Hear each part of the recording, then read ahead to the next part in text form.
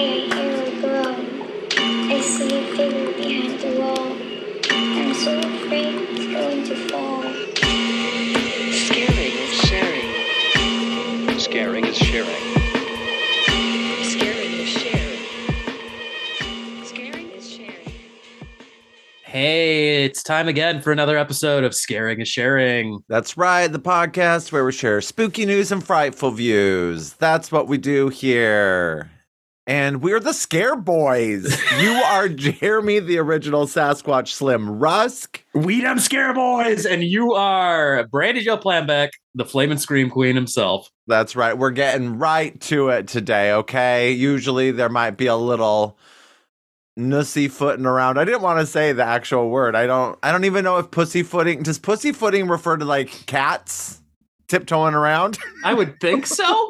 If I had well, to like if it refers to cats, then I'm fine saying if it. I had to dissect the origin, I would assume that's where it comes from. But Teacher Drew, you're a teacher. Do you know? teach us.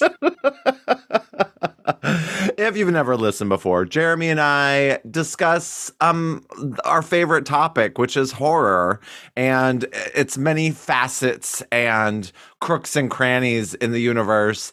And then in the at the end of the first half, we assign the other person a film they have not seen before that we have seen. We share the scares. Then we take a brief interval and watch the films and come back and talk about them. So it's a good time. Yeah. And if you don't want to listen to us chatter, you can just look in the podcast notes and skip ahead to the reviews. There are time codes or whatever in the notes. So, but please stick around. Hang out with us. I want to say you are correct. The etymology of the word pussyfoot comes from the light, careful treads of a cat. So. Oh my God. Well, good. Like I wanted to say it, and then like almost right as it came out of my mouth, I'm like, ooh, that's like, sound like, I don't like the term, don't be a pussy, which probably also refers to don't be a cat, like a scaredy cat. Yeah. But in my mind, I've sort of like taken it like, this is, but oh my God, it's all feline oriented. Yeah, that's where it comes from. So interesting. Yeah. So let's get going. What are we starting with here? Well, first of all, I have to say, yesterday I was talking to my husband and I asked him if he'd seen Freaks because we hadn't talked about our last episode yet. And he's like, yeah, I like it. And he's like, and I think I want to watch Deadstream. And I was like, it's what? He's like, yeah, I didn't listen to you guys talk about it. It just sounds like something I'd like. And I'm like, that what? He constantly surprises me, which is what a good marriage will do for you. Just like whenever you tell me you happen to watch one flick or another with Sarah, I'm just like, oh wow, okay. Yep, always. I'm shocked. Like, I remember that with Midsummer when Sarah was just like, "Can we watch Midsummer tonight?" And I was like, "Oh, what?" They keep us on our feet, and that's what a good partner does. That's what good friends do too. Like, definitely keep each other surprised and. Yeah, I love that. I love a good relationship, no matter what it is, whether it's your partner in life or your friends or your coworkers even. I'll take it. So real quick, let's first talk about Jamie Lee Curtis winning the Oscar for Everything Everywhere All at Once, which is a fine film. I think it's fine. Yes. But her Oscar speech was awesome, and horror fans around the world celebrated because of her speech. Yeah, I mean, I was like, yes, she's throwing it out to the fans like us that have, been with her all this time. I know. I just thought that was so cool of her because not like that people forget where they are, but it was the last thing I expected for her to give sort of a throw out to like her genre fans. Me too. Yeah, I didn't think that would be a thing, but it was in there and I was like, oh my God, that's so amazing. Yeah, I just thought that was so fucking cool. So got a big shout out there because she is amazing. And I love that she never forgot her roots. And I mean, she obviously she just did the trilogy. So it's still in her blood. And who knows, maybe she went through a phase where it was like, I don't want to be known as a genre person. I don't know. I don't know her life. Regardless, I feel like sometimes that's how we are as people. Like there are certain things we're known for, and sometimes we want to get away from that, be known for something else. But I feel like almost always we come back to who we are and where we've been and acknowledge it. I seem to remember hearing a story where she had kind of like tried to move away from that stuff, and but she had done like an event or something where she got made an appearance at some sort of Halloween years after the fact. And in fact, this might even have been before like she did H2O even. Okay. But she had done like a event at a fan convention or thing for Halloween, had gotten roped into it, and it like changed her perspective about how like the Halloween movies specifically mean so much to people. They love the series so much that she wanted to be like re-engaged with it and connected to the fans again. So And I mean, say what you will, have your own person who wears the tiara or the crown, but she is the Scream Queen. She is. Yeah, like she is the actual like epitome of it. Yeah. So say what you will, but it's her. It's Jamie Lee It's her. Curtis. It is her. Yeah. And then let's also talk about Scream real quick because it's just killing it at the box office, all puns intended, which is great. Did you watch Jenna Ortega on Saturday Night Live? I did. It was fine. No Scream sketch, which you pretty much said was probably going to happen. Yep, I predicted it. They've been like I'm not sure what it is, if it's the actor themselves coming in with the writers and being like, I don't want to do Scream stuff, or like whatever it is they're on there. Because like the only exception I can think of from recent memory is Adam Driver, who had done Star Wars sketches like both times he's hosted. He did really good Star Wars sketches, but yeah, everybody else is, it seems like they're not even doing anything related to the cool property they're here for. So what's up with that? And I thought she was fine on it. Like, I mean, my husband said he'd seen a lot worse. He watches it pretty much religiously and then sometimes just shows me the good sketches. But I watched that episode mostly. I kind of sort of paid attention. But the Exorcist sketch was not good. No, it was pretty boring. Yeah, which is too bad. Yeah. I've been seeing, like, in the last couple of days, a ton of fan posters for Scream 7, and they all relate to winter. Yeah, they're all winter and in the woods or something like, you know. Like the fandom has said this is what we want. Yeah. Because they want every slasher series in the snow. Like it's Blood in the Snow is great. Yeah, it's plagued Friday the 13th for years. I know there are people saying they should do a Halloween movie not on Halloween and like have it like after Halloween in the winter. Yeah, so it's out there in all kinds of slasher genres. It's so interesting. I should say franchises. So. Yeah, because there's not a lot that have, and I wonder if it's just because it's not as accessible throughout the year. Like if it's summer, do you want to watch a movie that takes place in winter? I mean, I don't care. But yeah, and it's not as practical to do because shooting snow can be, you either got to get fake snow and a lot of it, or go to a location that is snowy, and both of those have all kinds of logistic nightmares.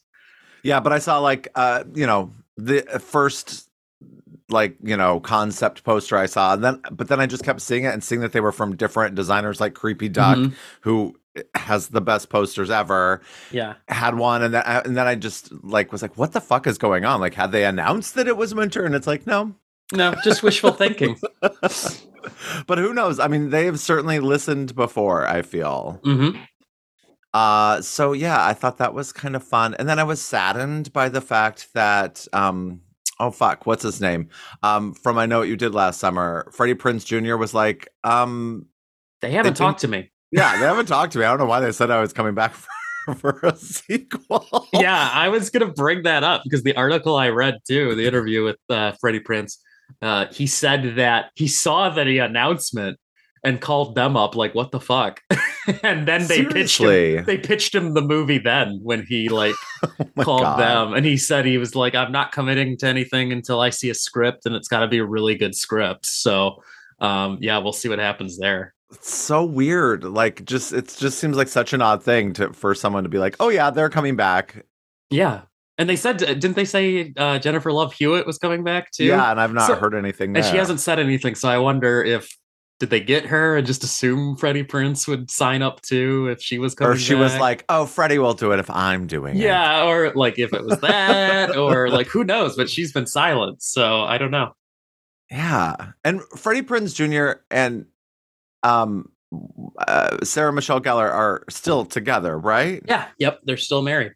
That's so sweet. I watched I can't remember who it's through. Maybe Vanity Fair. Sometimes they do this like they have an actor and they watch various clips from things that they've done in the past. Mhm. And I watched one with her this past week, and it was fun because they watched some Buffy. Well, they watched like the opening of The Body, which she talked about how difficult it was, and then they watched some of I Know What You Did Last Summer, and I forget about how that chase sequence starts. Like I always just think about the end and like the store and the alley, but I forget about the cop car that she's in because Mhm. that's.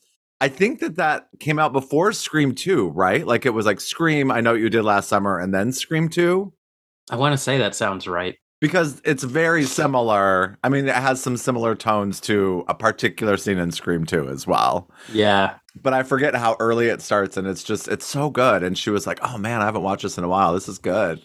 Uh-huh. That was kind of fun. She just seems really cool. But I have no interest in watching that show that she's Yeah. And on. I have to say, no dig on them, but being that they're celebrities I've like grown up with and have been seeing them since they were kids, when I was a kid, I'd seen a commercial or something they did, in recent years. It was like the first time I'd like seen them appear in something for a minute, and I was just like, who are these old people? Uh Oh, yeah, no dig. But then I was like, wait a minute, I'm old. Like that, it was just such a grappling with your mortality sort of moment, inspired by seeing celebrities I've grown up with and loved for years aging. I know it It happens.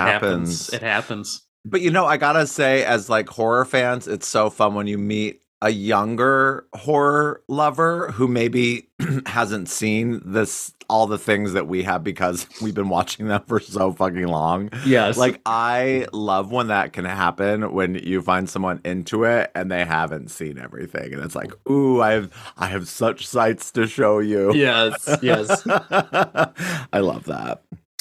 Do you have any other news before we get to maybe some fan mail, some terrorgrams? Sort of spinning off of talking about the Oscars, since Guillermo del Toro just won Best Animated Feature for his Pinocchio adaptation with Netflix.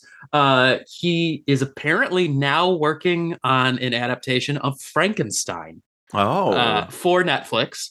And the rumored cast so far is Mia Goth, Tom Holland, and Oscar Isaac. So far they're setting up a pretty stacked cast right there. That sounds great. With Del Toro doing what I imagine is his dream project. He's been talking about a Frankenstein script he wrote for like a couple decades now, I think. Like he's wanted to do Frankenstein for so long.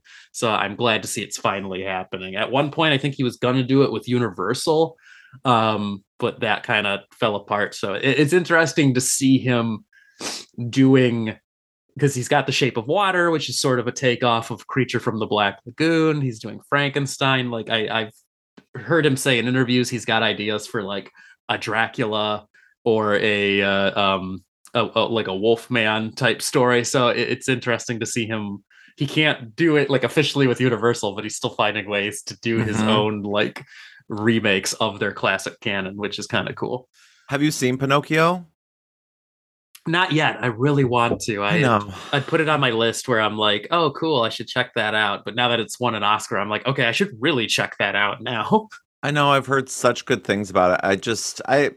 I feel like I should watch it. I don't have this strong urge, but I do like him. And I mean, everyone has just raved about it. I was super bummed, even though I didn't think it would win, that Marcel the Shell didn't win, because that movie was so fucking good. I thought it might be the dark horse. I had a feeling it was gonna win it just because I had seen such, glowing critical appraisal of that one. But it was just such a beautiful little film. Even to be nominated like speaks volumes, I think, for the quality of many films. So yeah. And I really want, not horror at all, I really want to watch the animated short, The Boy, the Horse, the Mole, the Fox, or whatever. It just looks so beautiful. I haven't read the book, which I hear is great also, but I was unfamiliar with it, but I saw it and I was like, oh wow, that looks cool. So, and every year I say I'm going to go down and see the animate or the shorts down at the Detroit Institute of Art, and every year I don't. Oh well. One of these years I will. One of these years. Yeah. Any other news before we do some Teragrams. mail. No, I think that's it. I think that's all I had. You got the I Know What You Did Last Summer, because I really wanted to mention that. And one more thing. Next month, Eli Roth's Thanksgiving starts shooting. Nice. So they've fast tracked that thing. It's ready to go. So that's kind of cool that they're doing yet another. I thought anything related to Grindhouse was done. It would never come to be. They talked about there being too many rights issues going on as to who owns it anymore and what studio. Because I mean, I think the original was with Miramax, maybe, and that sounds right. With all that going on with the Weinsteins, it seems like a lot of movies got lost as to like who owns these anymore. Miramax had like panic mode and was selling things off. So I don't know if they know what's going on there, but looks like Eli Roth figured it out. So that's cool. I hope they do more spin-offs from that still. Yeah, and I mean Eli Roth has not had a hit in a hot minute. So yeah, he seems to have been kind of in a little bit of an experimental area though. I know he like directed a couple of documentaries for like Discovery Channel. Like he had one about sharks where I was like, wait, Eli Roth like directed that? And it's just a documentary about, for Shark Week about sharks. So yeah, I think he's been kind of searching and looking for something that, will get him out there again. Two other teeny tidbits. Did you read that the director of Megan was joking about how they want to see Megan in a Fast and the Furious movie? No. And I just was like, what other fun mashups could you do? Like Freddie in a rom-com, something like that. Jason in, I don't know, a dinosaur movie, which also there's that Anne Hathaway dinosaur movie that's supposed to be happening. Do you know about this? No, I didn't hear about that, but I was going to say my pitch was always Jason Goes to College. where the assumption would be like, oh, he's going to just rip through a bunch of college students. It's like, no, he becomes like captain of the hockey team. And like, I want it to be a college like comedy movie, but with Jason in it. Or like Pinhead goes to, what is it called? SLA, Sex and Love Anonymous. Yeah. Something like that. Yeah, things like that. That's what I want. Yeah, I think that sounds like fun. But I love the idea of, and I feel like that could happen. Like there's so many Fast and Furious movies. It's like, okay, at this point, I don't even know what's in them. You could tell me there's dinosaurs in one of them and I'd be like, makes sense. Like I haven't kept up with that series. I don't know what's happening. But the Anne Hathaway movies with Bad Robot and David Robert Mitchell, which I wrote down, but I can't tell you off the top of my head who he is and what he's done. But they're all in teams for a mysterious dinosaur project, which I figured may excite you a little bit. It doesn't titillate me. I like dinosaurs. I like Anne Hathaway. So yeah, maybe between the two, we'll get something good. So we'll see. Oh, David Robert Mitchell directed It Follows. Oh, that's why the name is familiar. Yep. Fucking love It Follows. So okay, well, he's that doing sounds a dinosaur bizarre. movie. Maybe that'll be cool. Yeah, I tried to watch that other film he did, like Under the Blue Seascape or whatever. Under the Silver Lake. Thank you. And I made it like, I don't know, 10 minutes in. I didn't give it a very valiant effort, but it was fun. Hey, and one more bit of news that just popped to mind. I don't know if this still stands, but apparently Evil Dead Rise has debuted to a perfect Rotten Tomato score. Yeah, they were talking good shit about it. And I think that it's supposed to have a Bruce Campbell cameo of some sort. They say he's in there, so keep your eyes peeled. And I don't know what that means. I wonder if it'll be like a poster or a picture like somewhere in the background. But yeah, it's going to be. They say he's in like there. that. So, and Bruce has been doing the rounds at screenings, which is pretty cool. Yeah, doing Q&As and stuff. Since of course, he and Sam Raimi will permanently be producers on it, so they're always involved with every incarnation of Evil Dead in some way. So it's cool that they're guiding it. Their hand is always there to approve of it. So love that. Yep. All right, well, let's get to our Teragrams. Yeah, let's do it. So first off, I'll kick us off. Lauren, friend of the podcast, wrote in, and I'm not going to read all this because it talks a little spoilery, but she says, I took tests her daughter, to see Scream 6 last night, so I was just listening to that half of the episode today. I want to watch it again, if only for the little Easter eggs, especially in the apartment. And then she talks about a scene later on that I won't get into, but did mention about how Ghostface had never talked to Gail before, which is just like so baffling. So many times. But what about when she goes to the Stab Fest? Does she not talk to him then? No, because it's the cameras. Yeah, it's such a wild notion. Yeah. No, she's never been on the phone with Ghostface. And I think that, and Lauren mentioned something about how he says like, "Oh, we've never talked before," or whatever. But it did not click with me at all when we watched it. Yeah, exactly. It's so wild. Yeah, cool. And then furthermore, she says, Jeremy mentioned Chud to Bud the Chud, and while I can't remember a damn thing about the movie other than the classic personalized 80s theme, I do know I watched it. I'm including a link to the song because how dare he not mention such a masterpiece?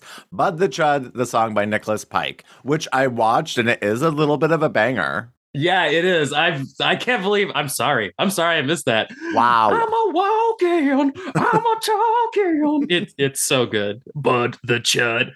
But the Chud. Yeah, it's so good. There's a post-credit scene, like, because I watched it, it was with the credits, and there's a post-credit scene, which I was like, wow, that was way ahead of its time. Yeah, there's some head, and it says something like, I'll be back, or some shit. And then it wasn't. So, because there's no Chud 3, so unfortunately. But yeah, check it out. I mean, it makes me kind of want to watch Bud the Chud. Oh, maybe I'll stick it away as a later you should. choice. I mean, I haven't seen the first one, so I don't know. I mean, I know I don't need to see the first one first, but like, I'm like, this sounds like some fun trash and good times. Yeah, it is 80s trash. Or actually, no, I don't even think it's the 80s. I think Bud the Chud was the 90s finally, but oh wow, it might have been like 1990 that it came out. But yeah, no, it's fun. Well, thanks, Lauren, for writing in. And speaking of Tess and seeing Scream, take us into our next one, Jeremy. The next one, it comes from Tess. Hi, my favorite scare sharers. Long time, no Teragram. I have been listening every week, loving your perspective on all this wonderful new horror and classics. Since I am so late, I'll say congrats on 121 episodes. And I adored your 100th with Joshua John Miller. Fantastic. Yeah, that was so much fun to do. The reason for the season is upon us, Scream 6. I waited till we saw it to listen and was so glad y'all loved it like I did. Glad we didn't miss anything with 2D version.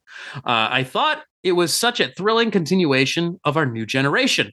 I was jumpy, scared, full of anticipation, let out a few yelps, and had to cover my eyes and squirm uncomfortably in my seat more than a few times. I also teared up twice. I'm glad the writing was good, so no connection felt contrived or forced, but I am genuinely endeared to our core four. I cannot wait for Scream 7. I'll never tire of this franchise. Question: did you miss Sidney Prescott? Is she essential to the lore? Love y'all. Kiss hug, Tess. Tess! Oh my God, thank you. Feminasty. Feminasty herself. I think we touched on it briefly, but I didn't miss Sydney terribly. I would say I missed her and I didn't. I'll always miss her because as we talked about, these characters at this point feel like my personal friends. So not getting to see Sydney will always be a disappointment. But this movie, they made it work. Like, it didn't feel like there was a missing component without her. Granted, I would love to see her again if she could come back, and they can make it work for the story. I'm all about it. And I think because they paid some honor to her in the film, I think that made it better. I feel like anyone who may have been a little bit like upset about it was at least happy with how they paid their respects. Yeah, absolutely. I feel like they handled it perfectly in this one. And they could continue without her, but I think there's always latitude for them to bring her back in the next one if they need to. If they have a way that she could jump back in, they could do it. So. And I think because this one did so well, like, I think that's great. And obviously there'll be another one. But I think if you bring her back, I feel like it's going to do even a little bit better because anyone who may have been like not wanted to see it because she wasn't in it will be like, oh, I'm fucking coming back. And all the Yeah. people who enjoyed this one are going to come back, which is most people. Although Mm-hmm. my husband just showed me our friend Jeremy Kuchar. I think you know Jeremy. Do you know Yes. Jeremy? Yeah. He's out in like LA now and like killing it. He's like just like he looks like he's sculpted out of I know he looks like Mr. Hollywood Stone. right now. yeah. But Yeah. he just had an Instagram story and he had the poster of Scream 6 and above it he just captioned in giant letters garbage. Oh no! I know. So people are a little all over the place, Yeah. which I love. I love being able to talk to people about, how the films are ranked and whatever. And I've never been like that with any other franchise. I'm usually like, what are your favorites? But I love this one knowing the full ranking from from your least to your most. Like any other ones, I'm sort of like, what ones do you love? Yeah, Like exactly. Nightmare on Elm Street and Friday the 13th. I don't know if it's because there's so many or if it's because there's like little like 1 and 3 of Nightmare on Elm Street are together. 1, 3, and New Yeah. Nightmare, and 4 and 5 are their own thing. So like it's almost like within the franchise there are these through lines. Same with Friday the 13th. Same with Halloween. Same with Halloween. Yeah, you Yeah. have all these different storylines. If you love Jamie Lloyd, then you're gonna love 4 and 5. Yeah, exactly. So yeah, I do the same thing, and I think it's because like with Friday and like Halloween, especially, there's so many of them, and after a point, there's enough like stinkers where it's just Mhm. like I don't really care how you rate those because it's like there's these good ones. And then there's some okay ones, and then there's always just a bunch that it's like I don't really care how you rank them because they're all just the drop off is so steep where you're just like, Curse of Michael Myers and Resurrection. They're just so blah. Who even cares? Like if you rate one better than the other, I don't care anymore at that point because they're all just trashy. So Just trash. yep. But thanks for writing in, Tess. And I have one final one to wrap us up. Speaking of our call out earlier to Teacher Drew, it is from him. And he writes, "Hey guys, it's been a minute, but I'm back from Central Europe. It felt like home listening to you on the cobblestone streets of Prague. I like to read in airports and before bed. This trip, I discovered a horror novel called My Heart is a Chainsaw. It was a pleasant surprise. The final girl has the perfect personality and is a horror fan, so references the genre constantly. It's worth checking out. So glad you included Deadstream on your latest episode. It was one of my top 10 of the year. One of my flights home was over 10 hours, so I had time to watch movies, and luckily they had a good selection of horror-adjacent options. I finally caught Don't Worry Darling. It was okay, but in some ways, it was too predictable for me. I rewatched Barbarian, and it was still a personal favorite. I also watched Lullaby. It was nothing original, and the acting was just okay, but hey, it killed some time and had a few creepy moments. Then I binged a few episodes of Chucky. It was fun and interesting, and anytime a bully gets what they deserve, count me in. Scream wasn't out in theaters while I was adventuring, so I get to see it today. Color me excited. Till next time, stay healthy, stay happy, stay you. Love to you both, Teacher Drew and Phoenix. I got those mixed up. It's stay happy, stay healthy, stay you. Thanks, Teacher Drew. Thanks, Teacher Drew. I've already seen his letterbox, so I know what he thought about Scream 6. I'm going to say 4.5. Uh-huh. Oh, right with me. I knew it. Uh-huh. We are linked. We are screen siblings. And I really want to read My Heart is a Chainsaw. I know what I talk. Yes. I heard about it because I think it's already like a year. I don't know. That in this post-COVID era we live in, it feels like everything runs together. So I'm like, did I hear about that last year, or was it 2 years ago, or was it actually earlier this year? I can't remember because everything is like mashed together at this point.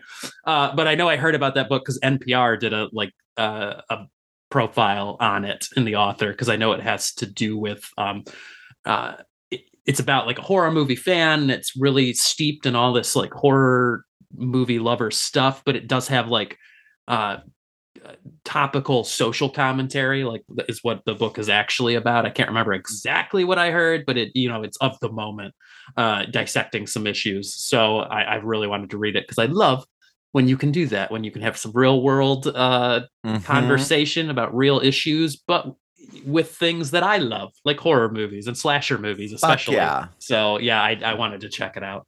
Yeah, I had lunch with a coworker earlier this week, and I went to her house because she was working from home, and she had this sitting out because she watches horror movies. Like she has a letterbox, but like the movies she watches, I'm always like, what the fuck is that? Uh-huh. Like just like the most random stuff she must like find on like Amazon Prime or whatever. But she was reading that, and I was like, oh my god, like I forgot about this, and I want to read it. So I literally, as when I saw Teacher Drew's message, I was like, holy crap, I need to watch that. Excuse me. Bless you. Thank you. And so I literally just downloaded it onto my Audible because I've been listening to Talk Scary to Me while working out, and it's only a podcast when they have a new episode out. But I am going to start listening to that in between because I haven't listened to an audiobook while working out in a while. So I thought it was a sign. It came up twice in 1 week, and it is a slightly older book. So Mhm. I am excited to check it out. And I just looked it up. It released in 2021. So Thank you. So yeah, it is newer. I'm pretty sure a friend of the podcast, Nico, has mentioned it to me before. mhm. So cool. Well, thanks, Teacher Drew. I've never heard of Lullaby. I'm glad you had a good trip. And we're so glad to have you back. And Chucky, I'll say keep watching because the second season is where it's all at. Okay, I got to start Chucky finally. I know it's available to me. It's all on Shudder. It's all right in front of Yeah. me. I mean, actually, I got Shudder and I have Peacock. It's on both of those. So I need to just watch it. So And if you want to write to us, scaringasharing@gmail.com, slide into our DMs on Instagram, scaringasharing, all one word. yeah. And Jeremy, quickly, I have to talk about what I've watched this week. I started Swarm, this new, have you heard about it on Amazon Prime? I literally was just talking to Sarah yesterday about how I want to watch it because I know it's Donald Glover Yeah. is involved, who I love. And I know it's been referred to as this weird, like, I know it's not related, but they're like, it's almost like a companion piece to Atlanta, his TV series, which started as sort of like a sitcom about, like the rap industry and all that, and then morphed into this much stranger, harder to dissect sort of thing about, just life in America. And Swarm, I'm hearing, is like, if you like Atlanta, you got to check out Swarm because he's doing something. He's involved with something very similar, but with a horror like tinge to it. Yeah, I am enjoying it so far. Okay. 2 episodes in, and it's funny. It is a little wild, and yeah, I'm really digging the storytelling so far. But everyone's been talking about it, so I'm like, okay, fine, I'll give it a shot, and I'm digging it. I want to check it out. Yeah. And then I watched these 2 films, Horror in the High Desert, 1 and 2. Part 1 is on YouTube for free. Just like type it in, Horror in the High Desert. I don't want to talk too much about it, but if anyone is in the mood to watch something, it's I would be really curious to know your thoughts. All I have to say is I watched both of them in a night. Like I went to go to bed, and then I was like, oh, I'm gonna try putting this on. And then I watched the first one, and then I watched the second one. Oh wow. And then I was fucking scared. Like I went in to go to the bathroom before I went to bed, and I was so fucking creeped out, which has not happened to me in a long time. Okay. I gotta look. So creeped out. I The gotta look second this one up. you have to like rent on YouTube, but the first one's like fully on there. Okay. So I recommend them. At least the first one. I think the second one's fine, but the first one was really fucking good. Okay. So I was really surprised by that, but I kept hearing about it lately, so I was like, I'll give that a whirl. So I don't want to say Cool. too much, but I recommend checking it out. Cool. What about you? Did you watch anything? It was just St. Patrick's Day. Oh boy. And so I watched Leprechaun. Oh. My yearly watch of Leprechaun. One of my guilty pleasures. And 2. I got through 1 and 2. Oh. And those are the best of the series, because after that, it's just becomes increasingly ridiculous. And it's already a ridiculous premise, so it gets worse as it goes. But and I always have fun rewatching Jennifer Aniston in her greatest film role. Leprechaun. After the object of my affection, okay? Okay, sure. I will say though, Jennifer Aniston, she's pretty much been the same since the start. Because even in the first Leprechaun, you're like, she just showed up fully formed. Like, this is who she is and what she does. And she's been doing it ever since. So And her character is very much like how Rachel was in the very beginning of Friends, right? Absolutely. Like she evolves into more of like the nice girl, but she's kind of sassy. Yes. In the beginning of Friends and in that first in Leprechaun. In fact, it wouldn't really be a stretch to think I think Leprechaun's the prequel to Friends. Like this is what Rachel was up to before she moved to New York. So oh my God, that is hilarious. Yep. I love that. I'm here for that. Yep. There you go. I think Leprechaun and Friends, same universe. Shared universe. That's awesome. All right, well, shall we get to our shares? Let's do it. Let's share. All right. Well, I've been talking about this one forever and sharing it with you. Not forever, but for a while, ever since I watched it. So it's time because I'm excited to watch it again. And that is Just Before Dawn. Oh, cool. Okay, good. We're finally doing it.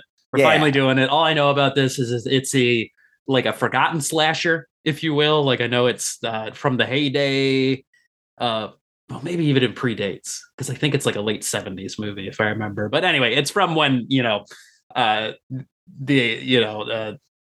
Chainsaw had opened the floodgates for crazed backwoods, isolated, getting killed by a maniac. So I know that's what it's about. It's some guys like on a camping trip, I think, getting attacked by a backwoods killer.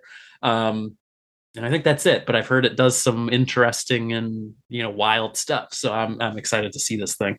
Cool. Yeah, and I've decided to keep going with the older movies because I seem to be hitting them out of the park every time with these selections I'm making lately. So I am giving you from 1932, and interestingly enough, I was reading about this movie ahead of time, just brushing up again on the history of it. And it connects to a couple of things we have just watched that I have just assigned to you, older movies. But that is Island of Lost Souls. Oh, God. I don't know anything about that. Cool.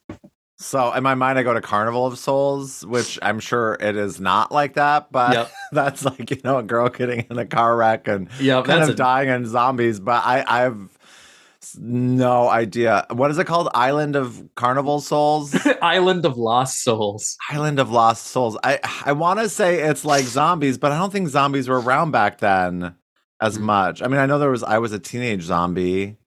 Isn't that a thing? That is a thing. Oh my God.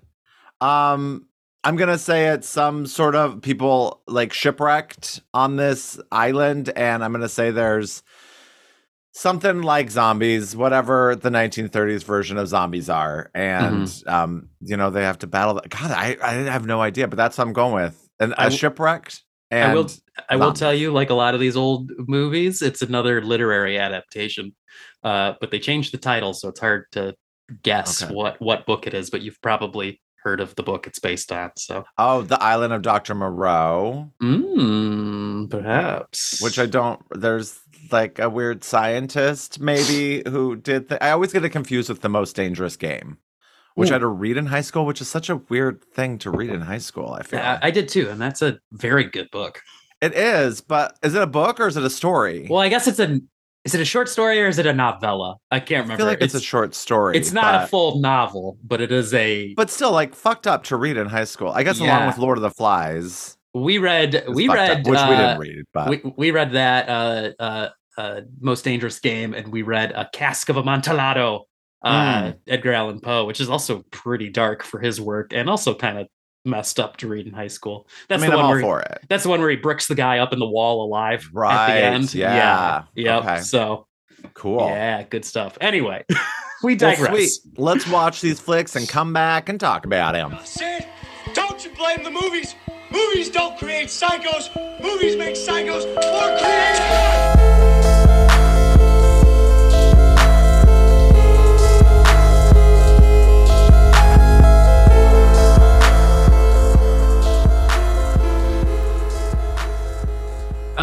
Now we talk about the movies.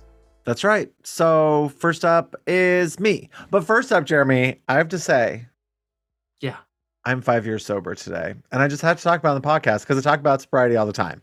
Yeah, that's so I'm gonna say, and this podcast has helped keep me sober and helped me find happiness in a new world. Wow. So thank you.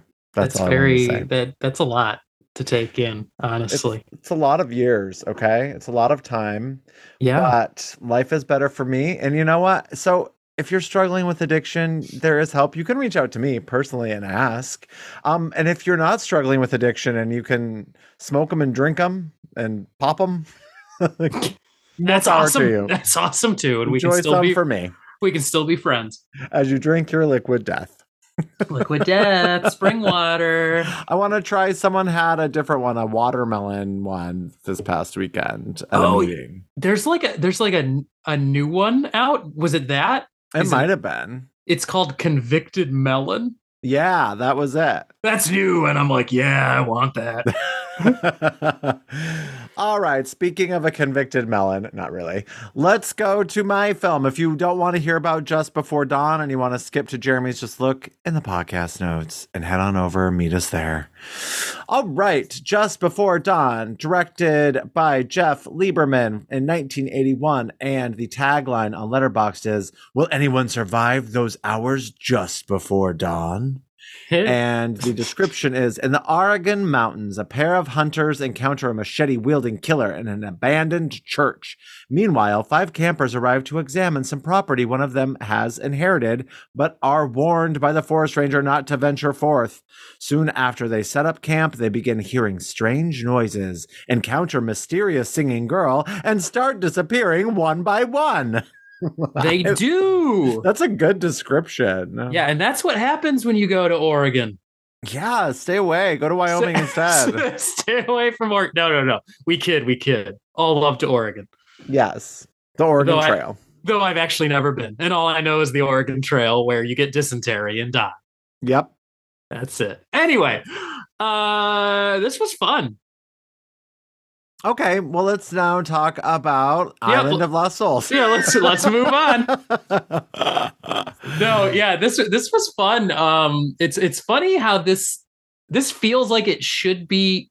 Actually, I say that and I don't even know, because this does feel like a smaller movie than a lot of the other, like, at least budget wise, than a lot of the other slasher stuff that started to dominate the 80s. So I guess I can see how this is a little more obscure of a movie. But it feels like it shouldn't be. I don't know why more people don't talk about this one.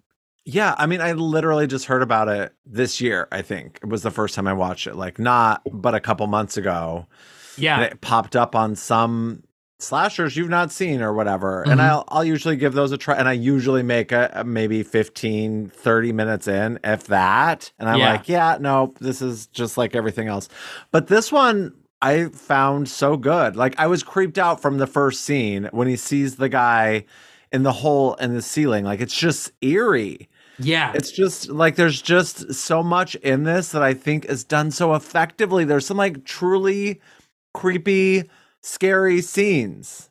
100%. And some camp as well. Like some funny shit. Some like old, this is the 80s. Yep. Yeah, it's the perfect blend, because it doesn't detract from the scariness of the movie.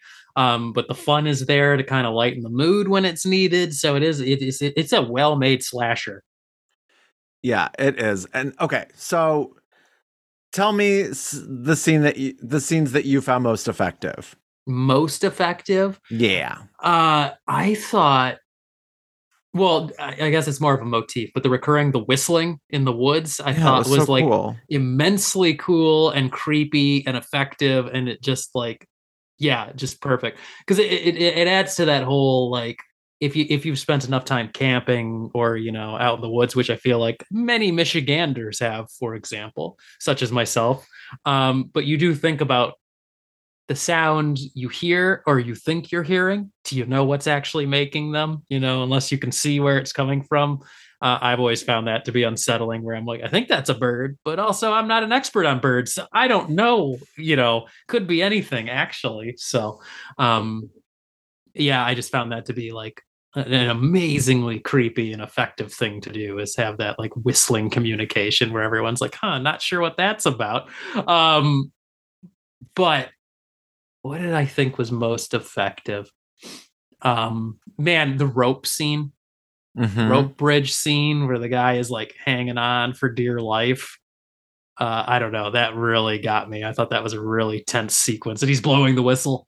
and they show everybody else like, did you hear something like elsewhere? Like, yeah, that I thought was that really got me. Yeah, and when I was thinking about the scenes, that was sort of the last one to come to my mind, but it is a good scene. I find the scene where they're at the waterfall, like swimming around, or are they even at the waterfall? Is it just a lake? Yeah, it's a waterfall. Yeah, the waterfall's there. That is so fucking creepy. Like the first time I watched that, I was just like, that is so eerie. And it's like, it's what's gonna happen. Like, but it reminds me of that scene in It Follows when they're at the beach and like Yara, you see Yara walking down like towards them, and then you see Yara swim by on like a floaty out in the water, and you're like, whoa, wait, that's not Yara. Yep. And it's that same sort of thing. Like, it's just so eerie. And another one where you know exactly what's happening, but I just find it so effective is when the guy and the girl are like making out and he doesn't have his glasses on. And he's seeing the killer like come towards him. Yes. And he's like, oh yeah, it's our friend. And he's, he's real angry. But it's like, it's just it's just done so well. And I'm like, how is this a thing? Yeah, they have so many of those. And the one where they're driving along and the guy jumps onto the back of the RV and climbs up on the roof, where it's like, yep, you can see him through the window and stuff, but they're not paying attention. So. And wait, you talked about Blue Sunshine. You've seen that? No, I've heard of Blue Sunshine. At a party, someone goes insane and murders 3 women. Well, the first sentence of the description I'm in. Yeah. No, Blue Sunshine, I know for, what's this guy's name? Jeff Lieberman? Yep. The director, like that's his, like considered his masterpiece. Blue Sunshine is another pseudo like slasher flick, but yeah, it has like these people took this LSD that maybe turned them into crazed killers. And you've also, weren't you just talking about Squirm? Did you talk about that? I have seen Squirm. Squirm was a classic on Mystery Science Theater 3000. Like, I the great episode. And Squirm is about killer worms, and it's ridiculous.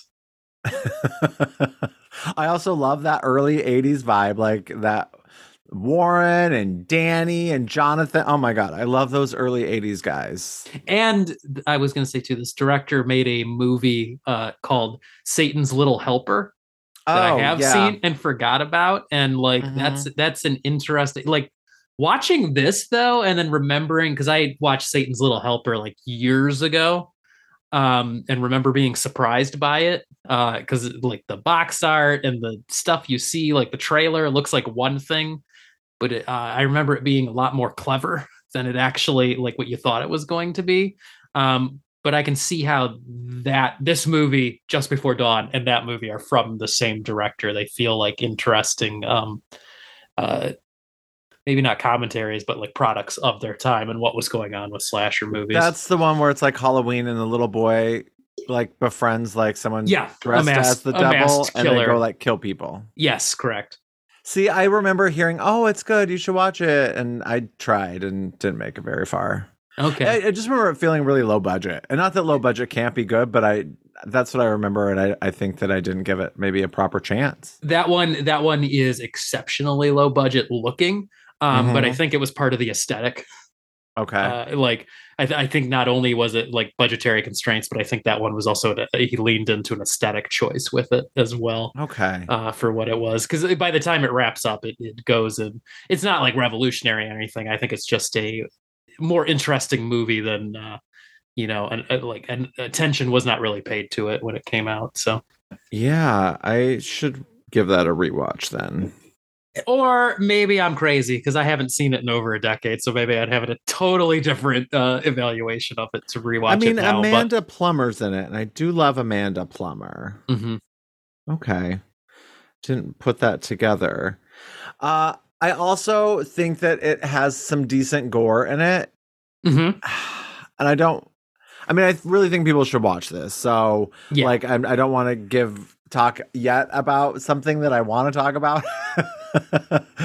But there is some really good gore, which I also think is fantastic. Like I love, like there's sometimes where you're like, ooh, ow, gross. And I think the score is so good. Like even the whistling aside, like just like the sort of synthy score, but it's not like mid 80s yet. So it's sort of like early synth. Yeah, so it sounds like leftovers from like a 70s prog rock band's like album or something like that, you know, Yeah. just a little more organy than actual like John Carpenter, synths going crazy doing cool electro stuff. So And Heart of Glass is in the beginning, and you're just like all of a sudden like, wait, yeah. Heart of Glass? And you're like all of a sudden you're like Blondie? Like how did that happen? if you try to do that now, you're gonna pay like your whole budget just to license the song. So I'm like, wow, okay. And I think about that all the time because like I was rewatching. I think it's the first half of this very episode. I mentioned rewatching Leprechaun, and something that struck me in there was the amount of like they're clearly wearing like Chuck Taylor's all-star basketball shoes and just like the clothing labels, and there's a lot of brand names that are super obvious in that movie, and that was like of a different era. Brands used to not care. You could drink a Coke often, half the time Coca-Cola, like in the 80s, would just be like, oh, cool, exposure in a movie. Yes, you can do that. We don't care. Now, if you try to do that stuff, of course, you got to pay, like, give us $3 million for this 1 second of showing, our brand. So yeah. It's funny how that became monetized. But back in the day, all these companies didn't even, half the time, they're like, no, you don't even have to pay us. Just we like the exposure. So yeah, we'll be in a movie. So that's so wild. So my point being, I bet Blondie just gave them the song. If they, whoever they asked probably was just like, sure. So this movie is as if Wrong Turn and Texas Chainsaw Massacre and Friday the 13th had a baby. Yeah, I was reading online too that, of course, critics were like, "Oh, this feels like it's continuing like the conversation, so to speak, that Texas Chainsaw and The Hills Have Eyes like started by continuing to mine similar themes and territory." But apparently, Jeff Lieberman said he never even saw those movies, so really? like this was just his idea, like, or at least, they weren't a direct influence on the making of this. So. Yeah, and I mean, I could see like the kids like run into this guy who's drunk and is like, oh, there's something out there, and they're like, okay, buddy, like I can understand not believing him, but like when they go back to get some stuff from their camper, and they're like, yeah, the most of the wine was gone because someone broke into the camper and took everything. I'd be like, okay, that's where you're concerned. You should be concerned. There's definitely something out there that just stole all your food. Like I would be, but that's not, no one's concerned about that. Yeah. I mean, in typical horror movie fashion, of course. I suppose so. Let's stay here. And when they're walking across the rope bridge, they say repeatedly, it's like walking on a garden hose. And I don't know about you, but I guess I don't know what that's, I mean, I can imagine. But I've never walked on a garden hose. He said it like, you should know what this is like. It's like walking on a garden hose. Yeah, like, don't you just throw your garden hose out at home and just walk it? Like, no, I don't. I thought that was weird too. It's funny you mentioned Friday the 13th, though, because I kept thinking this entire movie, just remake this as a Friday the 13th movie, like plug in Jason, and this would be a really effective, Friday the 13th plot. It's true. It is. And there's something about, the scene where a particular character like washes up in the water, and the one girl's like, he was murdered, wasn't he? I'm like, how do you know that? Like, yeah, she just seems to know. Yeah, like he clearly drowned is like what happened. What I would think. Yeah, exactly. I mean, she was right. Yeah. I mean, well, it was a combo, truly. A combo of the two. Yeah. But yeah, I just think it's surprisingly well made. I think it's effective in ways I couldn't have imagined. And I'm going to talk brief spoileries for a moment. So if you don't want to know the outcome of this film, skip ahead. I about died the first time it got to the ending when I first watched it, and she kills him by fisting his throat. Yes. She just punches his mouth and continues to shove her fist down his throat. I'm like, this is insane. And I cannot believe that this is how this is going to wrap up. I know. I was like, where did they come up with that idea? We're like, you know what? That's how she should kill him. Like, let's fist him to death. That seems like it would be really hard to do. Like, I don't But it was think, so awesome, though. I was just like, Yeah. what? Like, talk about one of those moments that you're just like, wow, I cannot believe that's what just happened. and it's kind of cool because it like completes, of course, she, kills him, and then completes her transformation to the like badass hero, which is kind of a cool inversion of how these things normally wrap up with Greg Henry's character, like crying and emotionally breaking down, where you're like, that's a total inversion of how this normally would go. Yeah, and earlier she's like, I couldn't even pick up the knife. So yeah, it's all about her coming around and not only being able to tackle things, but really to take matters into her own hands, quite literally. Yes. And I mean, that's also kind of a twist ending there, where you're not it's where am I going with this? It's or I should say it's like a punchline, because earlier they have that that line about like, oh, there's a lot of twins out here. Mm-hmm. Like, must be something in the water, and then that's like the reveal at the end is like, oh, it wasn't one killer, it was two. I was literally just going to ask that in the church scene with the guy with the glasses. I just didn't know if you had put it together that there were two of them prior to that moment. No. Okay. I didn't know if I was supposed to have picked up on that, because I remember the first time being like, oh, but then I'm like, oh, well, has it been obvious when we've seen the guy each time? Oh, that's a different guy. So like, okay, good. Yeah, I don't think it's sort super of a twist. Yeah. Like, once it, like, looking back, it makes perfect sense. Because I'm like, because I had noticed, I unless I was like not paying attention or something, but I felt like it went right over my head that I'm like, I remember thinking he had changed clothes or something at one point, where I'm like, oh, he's wearing a different outfit now. But then the guy with the vest and stuff came back later, and I was like, oh, wait a minute. Okay, there is, two. So I didn't think it was super obvious until that last moment where one's dead and he comes back, and you're like, wait a minute, there's two of them. So keep breeding in the same family long enough, something is gonna snap. Yeah. Thanks, George Kennedy. So, yeah, anything else you'd like to say about Just Before Dawn? No, this was, a quick and down and dirty slasher gem. I feel like if you do like slashers, you should probably seek this out. Yeah, give it a watch. Especially if you're a fan of like Texas Chainsaw, Hills Have Eyes, as we said earlier, anything like that, The Backwoods, Deliverance. If you're into that movie, you'll probably dig this one. So, for sure. Mm-hmm. All right. Well, out of 5 fists down your throat, how many do you give Just Before Dawn? I give it 3.5. I am going to give it 3.5 as well. Excellent. Yeah, still very solid. Scare of approval. Yeah, buddy. I wanted to go 4, but I think I'm good with 3.5. Yeah, that's. I mean, it's a lot for a slasher to get more 4 and above. Yeah, I feel like that's an exceptional slasher movie to get 4, because I almost went there too, but I'm like, but I'm not sure this is as we just talked this movie up though, but I'm like, I feel like it's not your top tier yet. Like it's like a forgotten gem, but I don't know if it's up there with like the original Friday the 13th and part 2. You mean to say? Yeah. Well, part 2 and Halloween. Hey, the original is pretty good too, but that's all right. Two's the superior movie. You are correct. Or the original Halloween or something like that. I don't think it's not quite up to that level yet. No. So, but it is good and worth watching for sure. Yeah. So let's switch tracks here to 1932's Island of Lost Souls. And the tagline on Letterboxd is "Terror stalked the brush-choked island where men who were animals sought the girl who was all human." Wait, read it again. Terror stalked the brush-choked island where men who were animals sought the girl who was all human.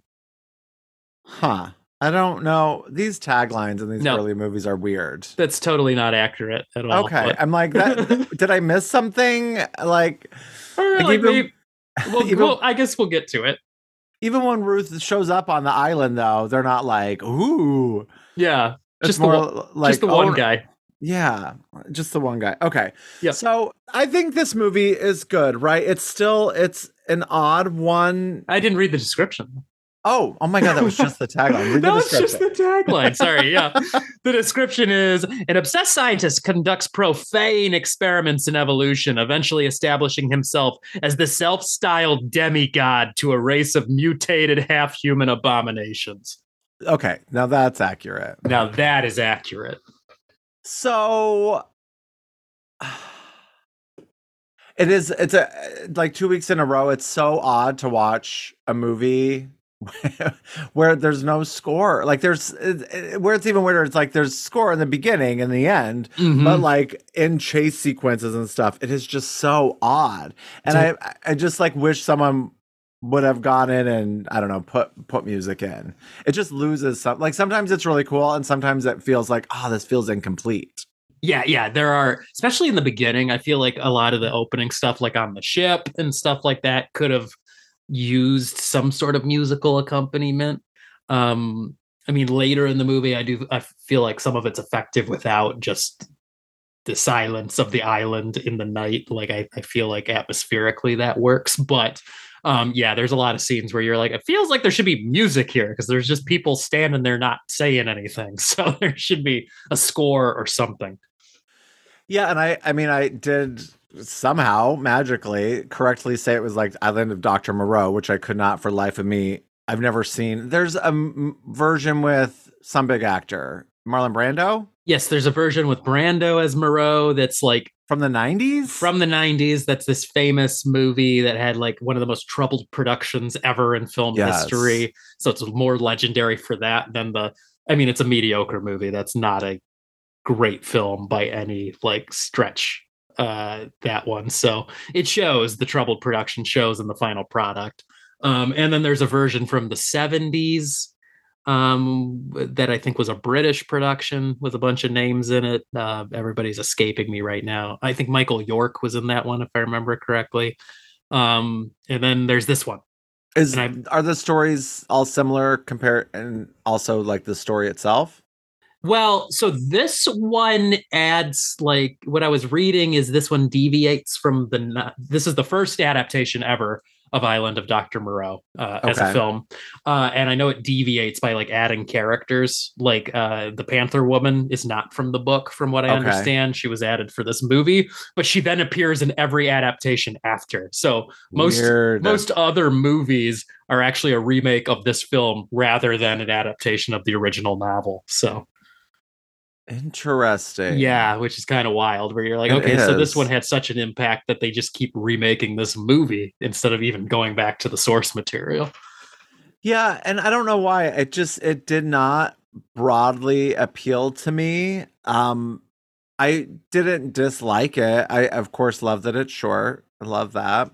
And I don't know. I was thinking to myself, well, maybe I don't really like doctors who experiment on like the movies that are sort of based on that, but then it's like weird because I really like The Human Centipede. So, and that's essentially the same thing. But I don't know. There's something to like turning them into or morphing them with animals that is not necessarily like that monstery aspect of.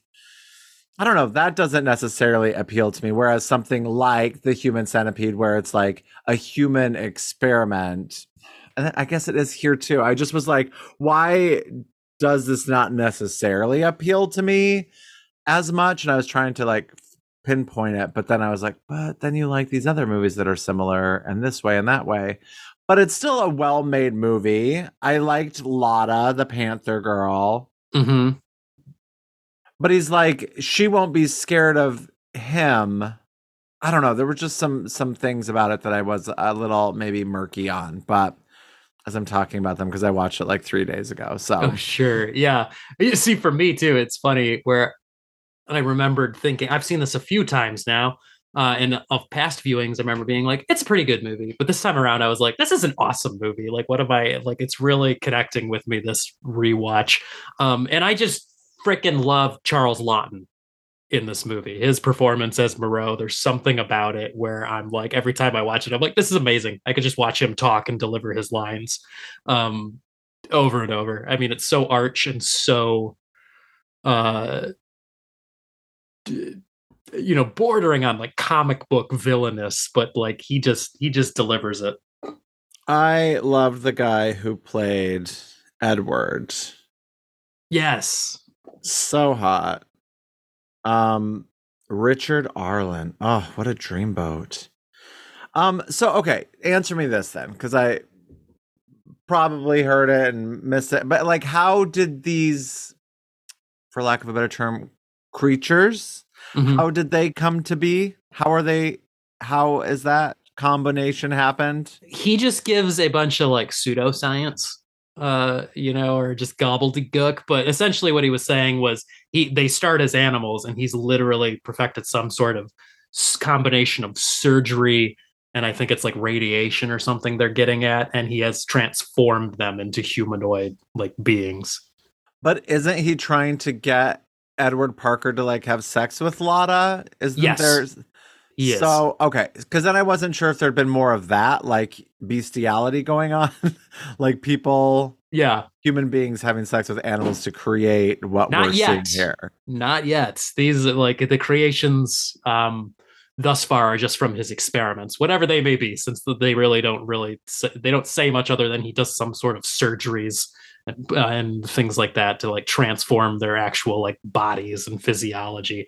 But that's the thing is Lada's supposed to be the perfect one, the one that's become closest to being a human through all of his experiments. So he wants to see if she can reproduce and create human children. Interesting. But the House of Pain is where these surgeries happen, Yeah. where he would like put a pigtail on you or something like that. Like Yeah. that's what's going on there. Well, yeah, or he's transforming the animal more like he'd remove the pigtail to turn it more human. Because the thing is, Okay. they've started as animals, and he's butchering them into being human-like things. And the whole point of keeping Edward Parker there is the big thing is to be with Lotta. Like that's Yeah. why he's like trying to hold on to him, is to like That's it. keep him with her. Okay. That's it. He's like, time for an experiment here. Because initially, he's like, I don't want any outsiders on my island. What are you doing leaving this guy here when the boat captain throws him? But then he's like, this guy's hot. Yeah, then he's like, wait a minute, because he realizes Lotta is afraid of himself, because he's just a bringer of pain, the House of Pain. So Yeah, and then I talk about my mad doctors and how I'm not as into that, but then I really liked Overlord, and that's a lot of that too. So Yeah. I guess I'm very selective in my mad doctors, and when I like them and when I'm less like them. yeah, and this one for me is like my number one Mad Doctor, because again, like Charles Laughton's great. Like any role I see him in, he was something else for sure. He's got that gravitas. So especially when he's sitting there delivering lines in the shadows, when he's like, do you know what it means to feel like God? And you're like, oh my God, this guy, over the top. And Bela Lugosi's one of the humanoids. Yep, he's the speaker. No, the sayer of the law is the name of the Okay. character. Yep, and Okay. that was Bella needing a paycheck. He was in a bad place at the Aw, time, Bella. so that's how he took on what was not a starring role at all. This was definitely a lesser role for someone of his stature, but he needed a paycheck real bad. Yeah, but it's a good little flick. It's well done. It's just, it feels a little strange without the music, but that's also just a product of its time. Yeah, early in the sound era. I did want to bring up too, this one has little connections to a couple of the older movies I've recently given you, which, number one, this was Paramount's follow-up to Dr. Jekyll and Mr. Hyde. Okay. Frederick March was such a hit. They were like, let's do another horror movie that's a literary adaptation. Also, we need some weird psychosexual stuff in it, because that was Okay. like actively part of the script writing, because they had that in, Dr. Jekyll and Mr. Hyde. So they're like, let's get it in this one too. And then number two, apparently Schlitzie, who appeared in Freaks, is also Schlitz. Schlitzie's in this movie too.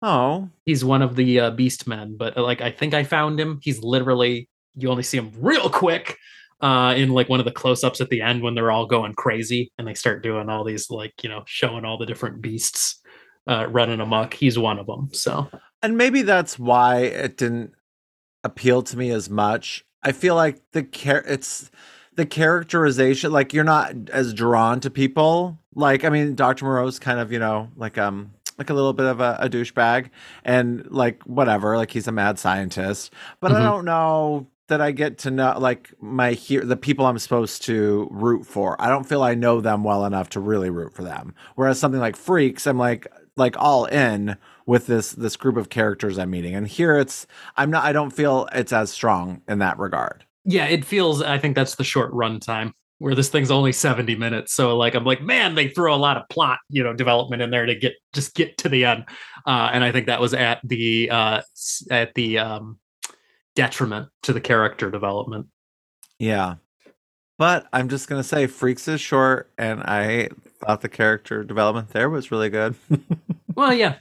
But I mean, but it doesn't have quite as much action. It has 2 minutes of action, really. Yeah, it really, that is a character study. And then this was like, okay, we're on the island, but now we want to throw in all these like action set pieces or all these set pieces with the Beast Men. So you lose some of the characterizations.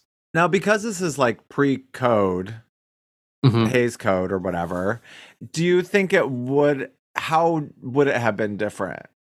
So I guess the version that's out there now is one that the Criterion Collection was able to restore and put back together. Yeah, that's the one I saw. So apparently what's floating around, or what had been floating around before, was like a chopped up version. Oh. And some of the stuff that I don't know exactly what was removed. One of the only things I know is actually the line I referenced of Dr. Moreau saying, "Do you know what it means to feel like God?" That was cut out. Weird. Because that was blasphemous. So that got cut out of like later versions. So there's like weirdly a lot of scenes of Moreau talking is stuff that got cut out because people thought it was like blasphemous or, just too uncouth for people to hear about, what he was saying. So like, that's a lot of what got cut. Huh. Interesting. But yeah, I'm glad I could see it, even though I really didn't know what it was before. Yeah, no, you do.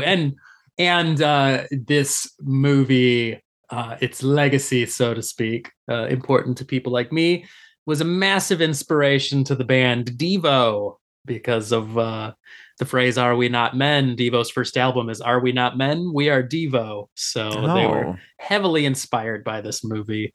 And have referenced it throughout their career. So, well, thanks, Devo. Yeah, thanks, Devo.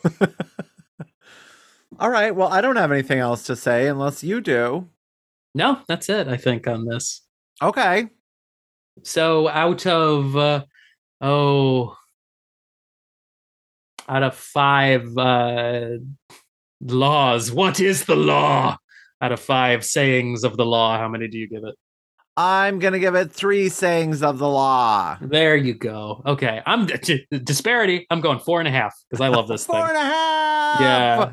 I love that. That's what I was thinking this last time I watched it. I'm like, this one's okay, but I revisit it pretty frequently. So clearly I've got some love for it. So, well, maybe it might just get bigger upon my rewatches as well. It may one day. One day. Well, still a solid Scare of approval.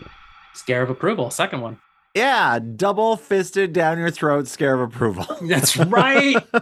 Crack the whip. Crack the whip, double-fisted down your throat. Well, there you go. More Devo. Crack that whip. So, okay. I should listen to some Devo. I don't think I could point one out in a line. Ooh, yeah, you should do it.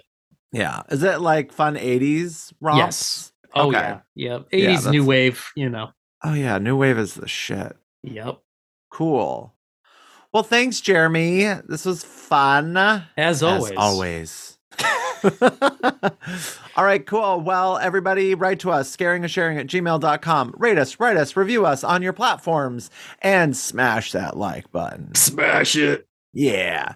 We'd love to hear from you. We thank you for listening. Thank you. I'm so grateful for all of you and for you, Jeremy. I'm grateful for you. Thank you. And for all you listeners at home, in the car.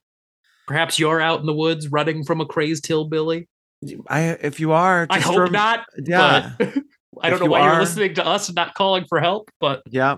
Just remember that food's a little funny in the Clown Cafe. And I stole yours. it. You took one of mine. What is the law? There you go. And keep watching and talking about scary movies because Scaring is sharing. bye. Scaring is sharing. Scaring is sharing. Scaring is sharing. Scaring is sharing. Scaring is sharing. Scaring is sharing. This has been a production of Planet Amp Podcast, powered by Pinecast.